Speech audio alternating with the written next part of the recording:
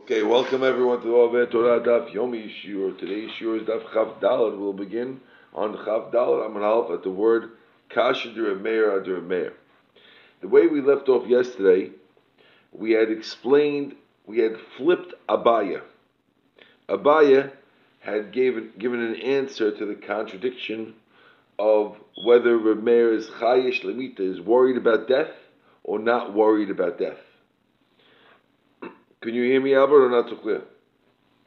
I hear you. I just want to grab a pencil quick. I'll be back Go ahead. in 30 seconds. Go ahead. We're going to pause. Resume. Okay, we're resumed. Now we're working. Listen to this.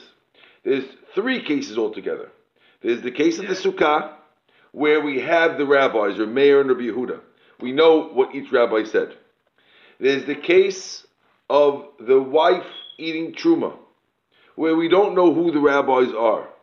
Okay? It's two different opinions, seemingly, with the case of the lady who leaves, the lady whose husband left, and the lady who's a couple, right? Those the two different ladies eating terumah. That's one which we want to answer with two different rabbis. And there's another full case where they're talking about eating terumah from the barrel that you bought from the kuti before Shabbat. Where there again, we know the rabbis, where Meir is lenient and is not worried, and Rabbi Yehuda is worried. Okay? And we brought that case as a proof to the rule. We brought that case to the proof of the rule that Meir is being lenient. And we said, wait a second, contradiction. So we flipped it now and said, no, really, Abaya said that Meir is being strict, and he's the strict one, and by the case of the ladies, Meir is the strict one, because that's the one we're trying to figure out. The ladies, Meir is the strict one, and therefore, and we bring a proof not from the barrel case, but yes, from the Sukkah case. Cool. Question. Rabbi Meir that they're not scared about the guy in the case of the women. Okay, in the women case, it didn't say, but Abaya claimed that Meir was the one. In the first case, Abaya claimed that Meir was the lenient one, and brought a proof from the case of the barrel that Meir is lenient. Okay, in the second version, Abaya said that Meir was the strict one in the case of the lady, and brought a proof from the case of the Sukkah. Okay? But even though we flipped it, it didn't answer the contradiction of Meir in the two cases. Because in the cases where it says their names, we have the case of Sukkah, where Meir is worried that maybe the animal will die. And we have the case of the barrel, where Meir is not worried the barrel will break. Are you with me or no? 100%? I got you. So the contradiction is, what's up with Meir? Okay, you fixed Abaya, nice, but guess what? We still have a contradiction of Meir and Rabbi Yehuda and Rabbi Yehuda. Okay? Let's see the Gemara. Says the Gemara 4 lines down on Chav Dalid. Kasha de Rabbi Meir adur Meir Rabbi Yehuda. Kasha de Rabbi Meir adur Meir. Amalach Rabbi Meir will answer you, Mita shchicha. Bik'at hanod lo shchicha. What does that mean? Mita, death, is more likely than barrels breaking. And since death is common, and breaking barrels is not common, why? Because efsher demasar l'shomer. Because when you have a barrel where you separated terumah from, Albert, you can be careful with the barrel. When it comes to an animal dying, how are you going to be careful that it doesn't die? If it dies, it dies. And therefore, the reason why Meir is not a contradiction, because Meir will say, when it comes to barrels, I'm not worried because I could take the barrel and give it to someone to watch. When it comes to animals, I am worried because there's no way to watch. Clear? Out of your control. Correct. Next. Kasha Rabbi Yehuda. We have a question of Rabbi Yehuda. How can Rabbi Yehuda buy the the sukkah is not worried the animal will die, and by the barrel he is worried and doesn't let you drink from the barrel. Says the Gemara, Amar lach Rabbi Yehuda. No, I'm sorry.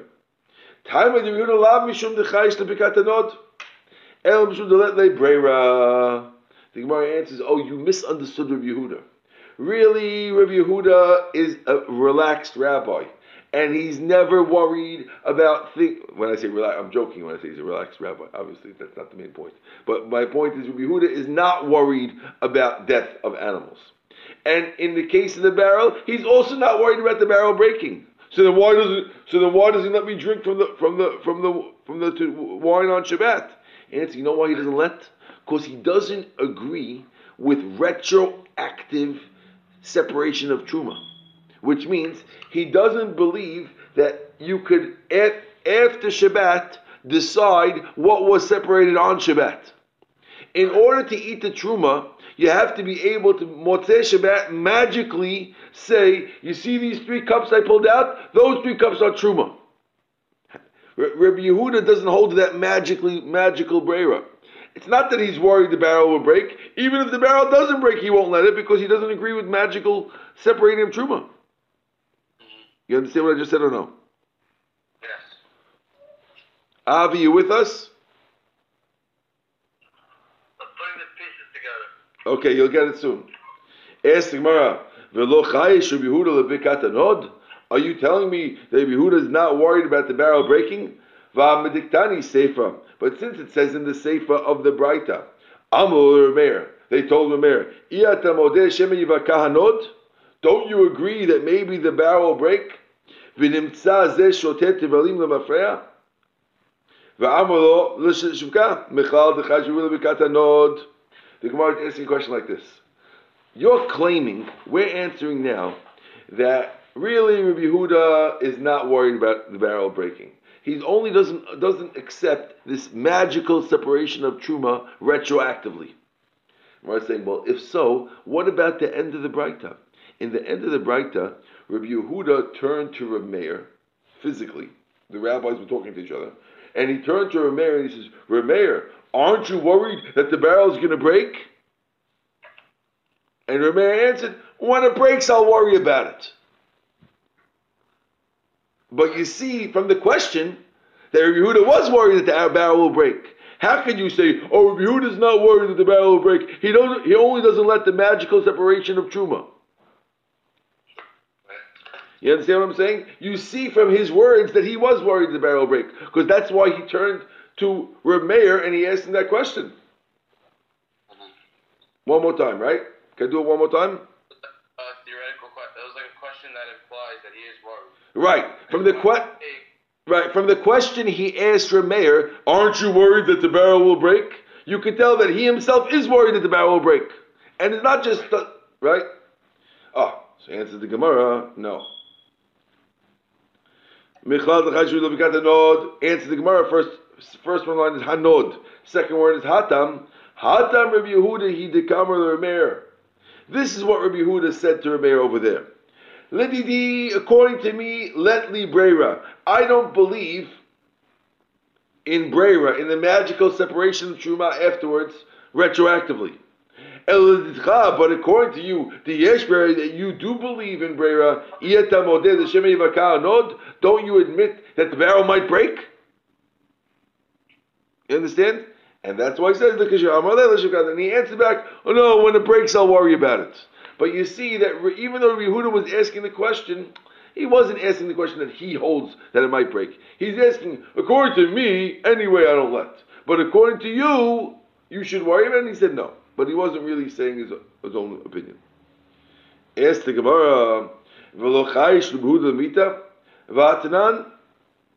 I'll show you another Mishnah that shows elsewhere in Shas that shows that Rabbi Yehuda is worried about death. How do we see that? V'atanan, we learned in the Mishnah. Rabbi Yehuda Omer, Af isha acheret matkinino shema tamut ishto. You hear the question? This question is from Yom Kippur. The Kohen Gadol on Yom Kippur needs to be married in order to do the avodah. Because the pasuk says, "V'chiper ba'ado u'ba'ad beto." He has to have a kapara for himself and for his wife. Beto is his wife, right? So if you don't have a wife, you can't get a kapara for Klal Yisrael. So the rule is you have to be married. Now Tana Kama says that not only do we prepare many other things, we also have to prepare a backup wife. In case his wife dies, he can be married to this other wife on Yom Kippur. That's Rabbi Yehuda. So ask the Gemara now, you're telling me that by the case of Sukkah, Rabbi Yehuda is not worried that the animal will die, but I'll show you by Yom Kippur that Rabbi Yehuda himself is the one who said that we have to prepare a second wife for the Kohen Gadol. So you see, what? Contradiction. Right? You see, he is worried about death. You with me or no? With you. Okay. Answers the Gemara. Let's read it inside. Yehuda is not worried about death. We learned in the Mishnah, even another wife we prepare for him. So you see that we are worried. Says the Gemara, no. Because maybe his wife will die. Huna said about that, Ma'ala asu b'kapara. That's an extra stringency for the kapara of Yom Kippur. That's not a halacha that we have to do it. That over there, when we do it, it's just a stringency for Kippur, but it's not a halacha. And therefore, it's not a proof what Rabbi Yehuda holds, that he's worried about things or not worried about things. You can't prove it from there, because over there, it's just an extra strictness for Kippur. Says the Gemara, Ben leman dema shemet temut ishto. Ben leman dema shemet tivlach, midoraita mechitza me'al yu v'ram Yehuda gazba. Elama'ata, the mayor to tell me mishum golel. Now we're asking a question. If you remember, there were a list of 5 different things that we said that an animal cannot be. One of them was that an animal cannot be a golel lakever. It cannot be a covering over a grave. You can't use a animal as a covering over a grave. The Gemara is asking now, all the things that we told you that an animal cannot be besides for a covering over the grave were all strictnesses, which means that when we told you don't use an animal as a wall of a sukkah, that means strict, which means midoraita, it is a good animal. The rabbis are worried that maybe it'll die, so we don't let you use it. But midoraita, if you look through the doraita glasses and you look at that animal there, that's wall number 3. The Torah looks at it as wall number 3. The rabbis don't let you because we're worried that maybe something will happen. But midoraita works, right? But in the flip case, when it comes to the case of golel, over there you're making a leniency. When you don't use the animal as a golel, you're going lenient. So why do we say, since midoraita, these things are walls, right? And only with the midrabanan we're being strict. What in a case where we're being lenient, like the case of the grave, we should say that it does work. Because midoraita works. You hear the question? Let's read it inside. Ben lemad Hashem tamut. Whether you're saying that he's worried maybe it'll die, Mayor. Ben lemad Hashem tabrach, or maybe it will run away. Midoraita mechitza ma'al yelehi. Midoraita was a good mechitza. V'rabanan hu de gazduba, and the rabbis are the ones who made a gizit on it. El ma'ate, if so, the Rameir, according to Meir, titamav mishum golel, it should be tomei because of golel. Alama tanan, why did we say in the Mishnah, Rebida mitamei mishum golel, Rameir mitaher? Why do we signify that? Right? So says the Gemara, El Amar Rav Acha bar Yaakov. So now we're going to get rid of the whole thing. Okay? Until now, we were assuming the reason why Rameir doesn't let an animal for a wall of sukkah and all the other things was because a gezerah of the rabbis that maybe the animal might die. In the new understanding, we're going to say that there is no gezerah that maybe the animal will die. And that's not what Rameir is worried about. In fact, Rameir is worried about a rule by Sukkah.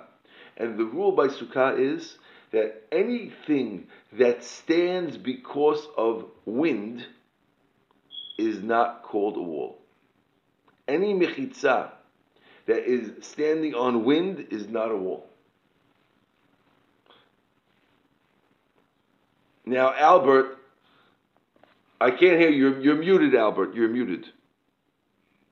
An example would be if a wall is up, but if there would not be any wind, it would just fall. Correct.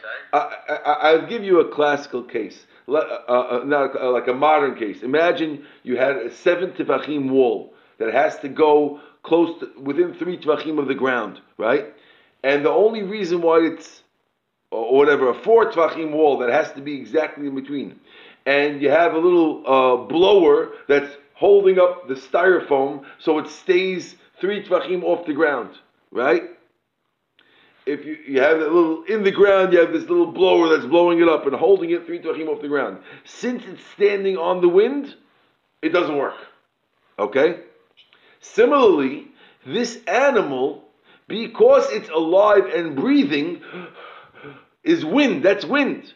And if it stops breathing, right, so now it's going to end up shrinking. So that animal is standing on wind, and that's why it doesn't work. Not because of maybe it'll die. Because it's no good now. Even if it falls down, you're still going to have that 10 tefachim or 7 tefachim. In which case? In the styrofoam case? No. In the case with the cow. Oh, so we explained before, Mark, that we're talking about a case where the animal itself was only 4 tefachim, and underneath the animal was some leaves, and above the animal was airspace 3 tefachim to the skach. And if the animal dies, it'll end up being not 3 tefachim but 3.5, where there's no lavud. Okay. So let's get back. You with us, guys? Thank you, Mark. I didn't even know you were here. Okay, good. Says the Gemara. Ela ma'ata, if so. Okay, so we said. Ela amar Achbar Yaakov, kasavar Ramir holds, kol mechitza she'omed beruach ena mechitza. Any mechitza that stands because the wind is not a mechitza.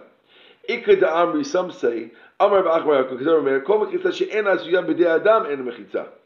Others learn it a little differently. The first one I told you is anything that's standing by wind. Others learn any mechitza that's not man-made is not a mechitza.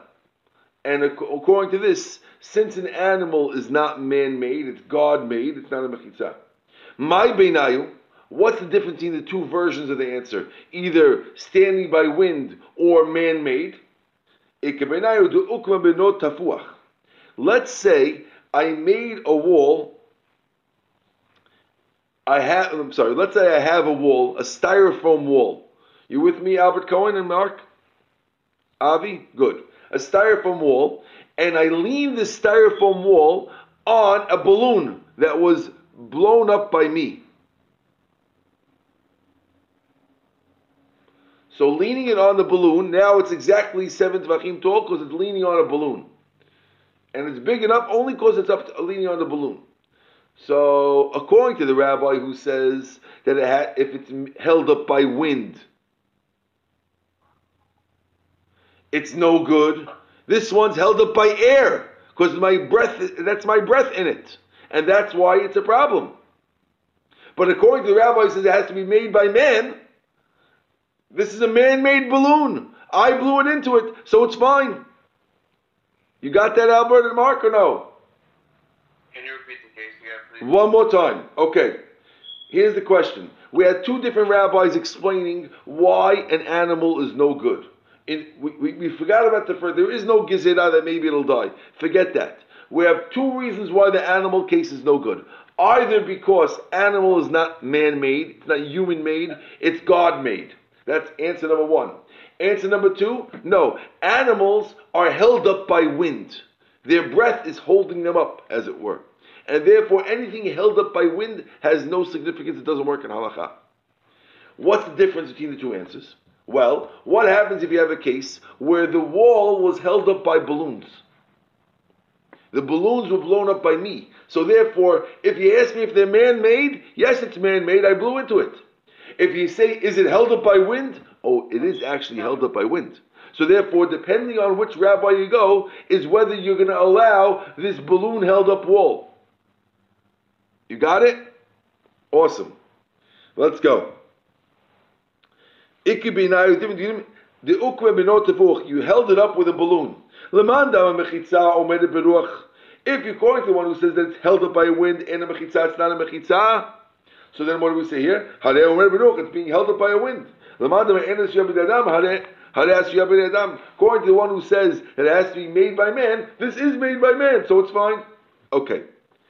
Amar Mar, Mishum Yosef Glili. Amru Af En Kotvim Al Gitei Nashim. There was a fifth thing that one rabbi held. We're now in Chavdal Amud Bet on the top line. We had said a fifth thing that doesn't work on live animals, which is at least according to one rabbi, Rabbi Yosef Glili. We said that the thing that doesn't work with live animals is that we are not allowed to write a get on a live animal. Okay? So says the Gemara, my time with Rabbi Yosef Glili. What's the reason why Rabbi Yosef Glili says you can't write a get on this live animal? Says the Gemara. The Tanya we learned in the Braita, the pasuk says sefer. You have to write on a document. V'katavla, you write for the girl sefer kritut, a document of divorce. Enli ela sefer. I only know that you could write in a document. Minayin rabot kol davar. How do I know that if I write on anything, on a baby's crib, and I give it to her, that it'll work also? Talmud Amar v'katavla. Pasuk says v'katavla, write it for her. Mikol makom, any way you write it, it works. So it says the Gemara, Im ken matam lo sefer. If it works on anything, so why does the Torah have to tell me in a document? There's no point in telling me a document if I could write it on a baby's crib also. So he says, you know why it says sefer? Lo malach, to teach you ma sefer, just like a document. Davar she'en bodo chaim is something that's not alive, ve'eno ochel, and is not food. Af kol davar she'en bodo chaim ve'eno ochel. So too, anything that is not living and is not food, you could write on. To teach you that you're not allowed to write it on an animal. And you're not allowed to write it on an ear of corn or a leaf, whatever, anything food. Okay? So that comes out that there's two pasukim. Pasuk A is sefer, which tells you it should be a sefer-like item. Pasuk B says katavla, write on anything. Anything includes everything, and sefer will exclude anything that's not like a sefer, which we're explaining to mean anything that's not like a sefer, insofar as a sefer is not food and a sefer is not alive. Is that clear? Yes. Awesome. Says the Gemara. No, it's not the same thing in a prayer, because in a prayer you would lose it. Is that Mal? Okay, good. Let's go. Let's keep going. Says the Gemara. V'Rabbanan. What do the Rabbanan say back? According to the Rabbanan who say that you can write a get on a cow, what are they going to do with these pesukim? They got two pesukim they need to clarify. Says the Gemara, I katav b'sefer, if it says in the document, kidkamen, you'd be right. Hashli tikiv sefer, l'svirat tvarim da'alma hu da'ata. It's coming to tell you just to l'svirat tvarim be'alma, which means it's coming to tell you that what you should write in the get. But it's not telling you what you should write the get on. It's telling you what you have to write in the get. Write that he's getting rid of her. V'Rabbanan, hay v'katav mai darishbeh. What do they do with the word v'katav la? Hahumi b'ayla, they need that pasuk to teach you b'ktiva mitkareshet ve'ena mitkareshet b'kesef. That comes to teach you that she can get divorced with only writing a document. And she cannot get divorced by him giving her money. right? According to Rabbanan, the word v'katavla, write it for her, teaches you that only documents divorce girls, not money. You might have thunk that the same way you marry her with money, you could also divorce her with money. And therefore we need the word v'katavla to tell you, no, it's only writing, not money. When you get married with writing or money.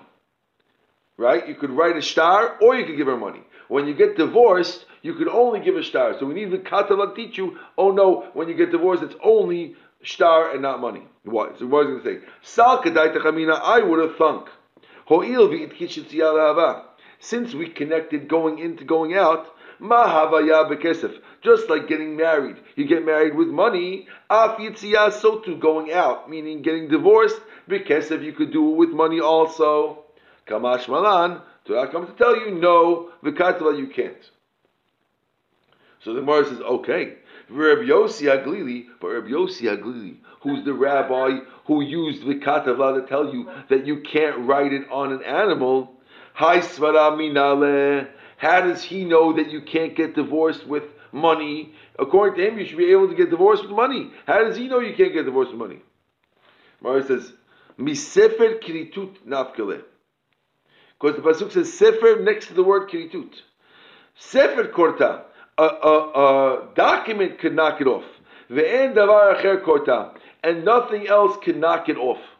And therefore, that's how we know that money cannot knock off a marriage. Money can enter you into marriage, but can't knock you off out of marriage. Although I know many people that money knocks them out of marriage, but okay, we'll leave that for another time. Okay? Says the Gemara, V'idach, and the other rabbi. What does he do?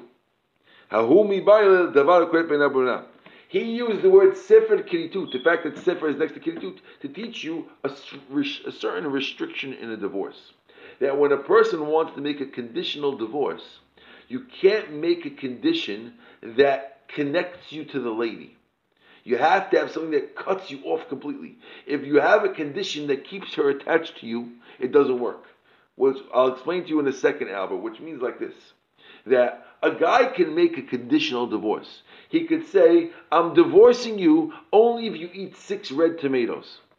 And then, if she eats the 6 red tomatoes, she's divorced. If she doesn't eat them, she's not divorced. He can make any condition he wants. Tomatoes, the Mets winning, whatever he wants. If he does the Mets winning, he'll never be divorced. But either way, he can pick any condition he wants. The only condition he cannot pick, Albert, is a condition when he says, on condition that you never do blank. Why? Because if you say never do blank, that means that she's divorced now, and if one day she ever eats a red tomato, you'll be back to me. That you can have. You need something that cuts them off completely. It's a one-time thing. Eat 6 red tomatoes, you can be divorced. But if I say you never eat a tomato, that means for the rest of her life, if she ever passes by a fruit store, she's in danger of going back to him. That you can't have. You can't really, Rabbi, can you not promise on like something that's out of your control? Like you can't promise based on what she does or whatever it is? Over here in this case, you're allowed to divorce her on something out of both of your controls. But we're not talking about that. We're talking about something in her control now. So leave the out of control. That was just an example I gave with the Mets. Forget about that. Okay? Let's just talk about the Gemara. The Gemara is talking about eating tomatoes. Or going to your father's house is going to be the case of the Gemara. Right? If you say, you're only divorced to me if you walk into your father's house. Okay, she's divorced. If I say, you're only divorced to me if you don't walk into your father's house for the next hour. Okay, you have 1 hour and there's a certain cutoff time. But if I make it unlimited, and I say, you're not divorced no matter what, if you never ever go to your father's house, and then one day, 6 years from now, she walks into her father's house, then that divorce is not a good divorce ever, because it's unlimited in time. Okay? Let's read it inside. Okay? And that's what the rabbi used with Sefer Kiritut. He needs the Devar Koreh Beino Lebeina. Kidetani, we learned in the Braita. This is your divorce. On condition that you don't drink wine. On condition that you don't go to your father's house. Le'olam, If he says you can't go forever, or you can't drink wine forever, en ze kiritut. It's not a cutoff, and the divorce is NG. But if he says kol shloshim yom, if he says you can't go into your father's house for 30 days, harez ze kiritut. That is a good cutoff, and the divorce is good. So now the Gemara says, v'idach, and the other rabbi, how does he know this rule that you can't do more than 30 days, you can't do a for life thing? Mikaret kiritut nafka. For the fact it could have said sefer karet, instead it says sefer kiritut, that's how he learns it from. V'idach, another rabbi, what does he do with karet kiritut? Idach karet kiritut lo darshi. He doesn't use the karet kiritut, and therefore he does not learn that thing, because he doesn't believe that karet kiritut is extra. And therefore, he has nothing extra to learn from Sefer Kiritut. Is that clear? Good. Okay, it's 7:58. We'll start the Mishnah tomorrow. Enjoy, guys. Right. Yes. Remember Masechet Nedarim, they said you can't make a promise based on something else. You are correct about promises, but this is we're not dealing with the laws of promises here. This is the laws of Tanai, a condition in a divorce. So conditional divorce, I don't believe that there are restrictions like you're saying. Mark,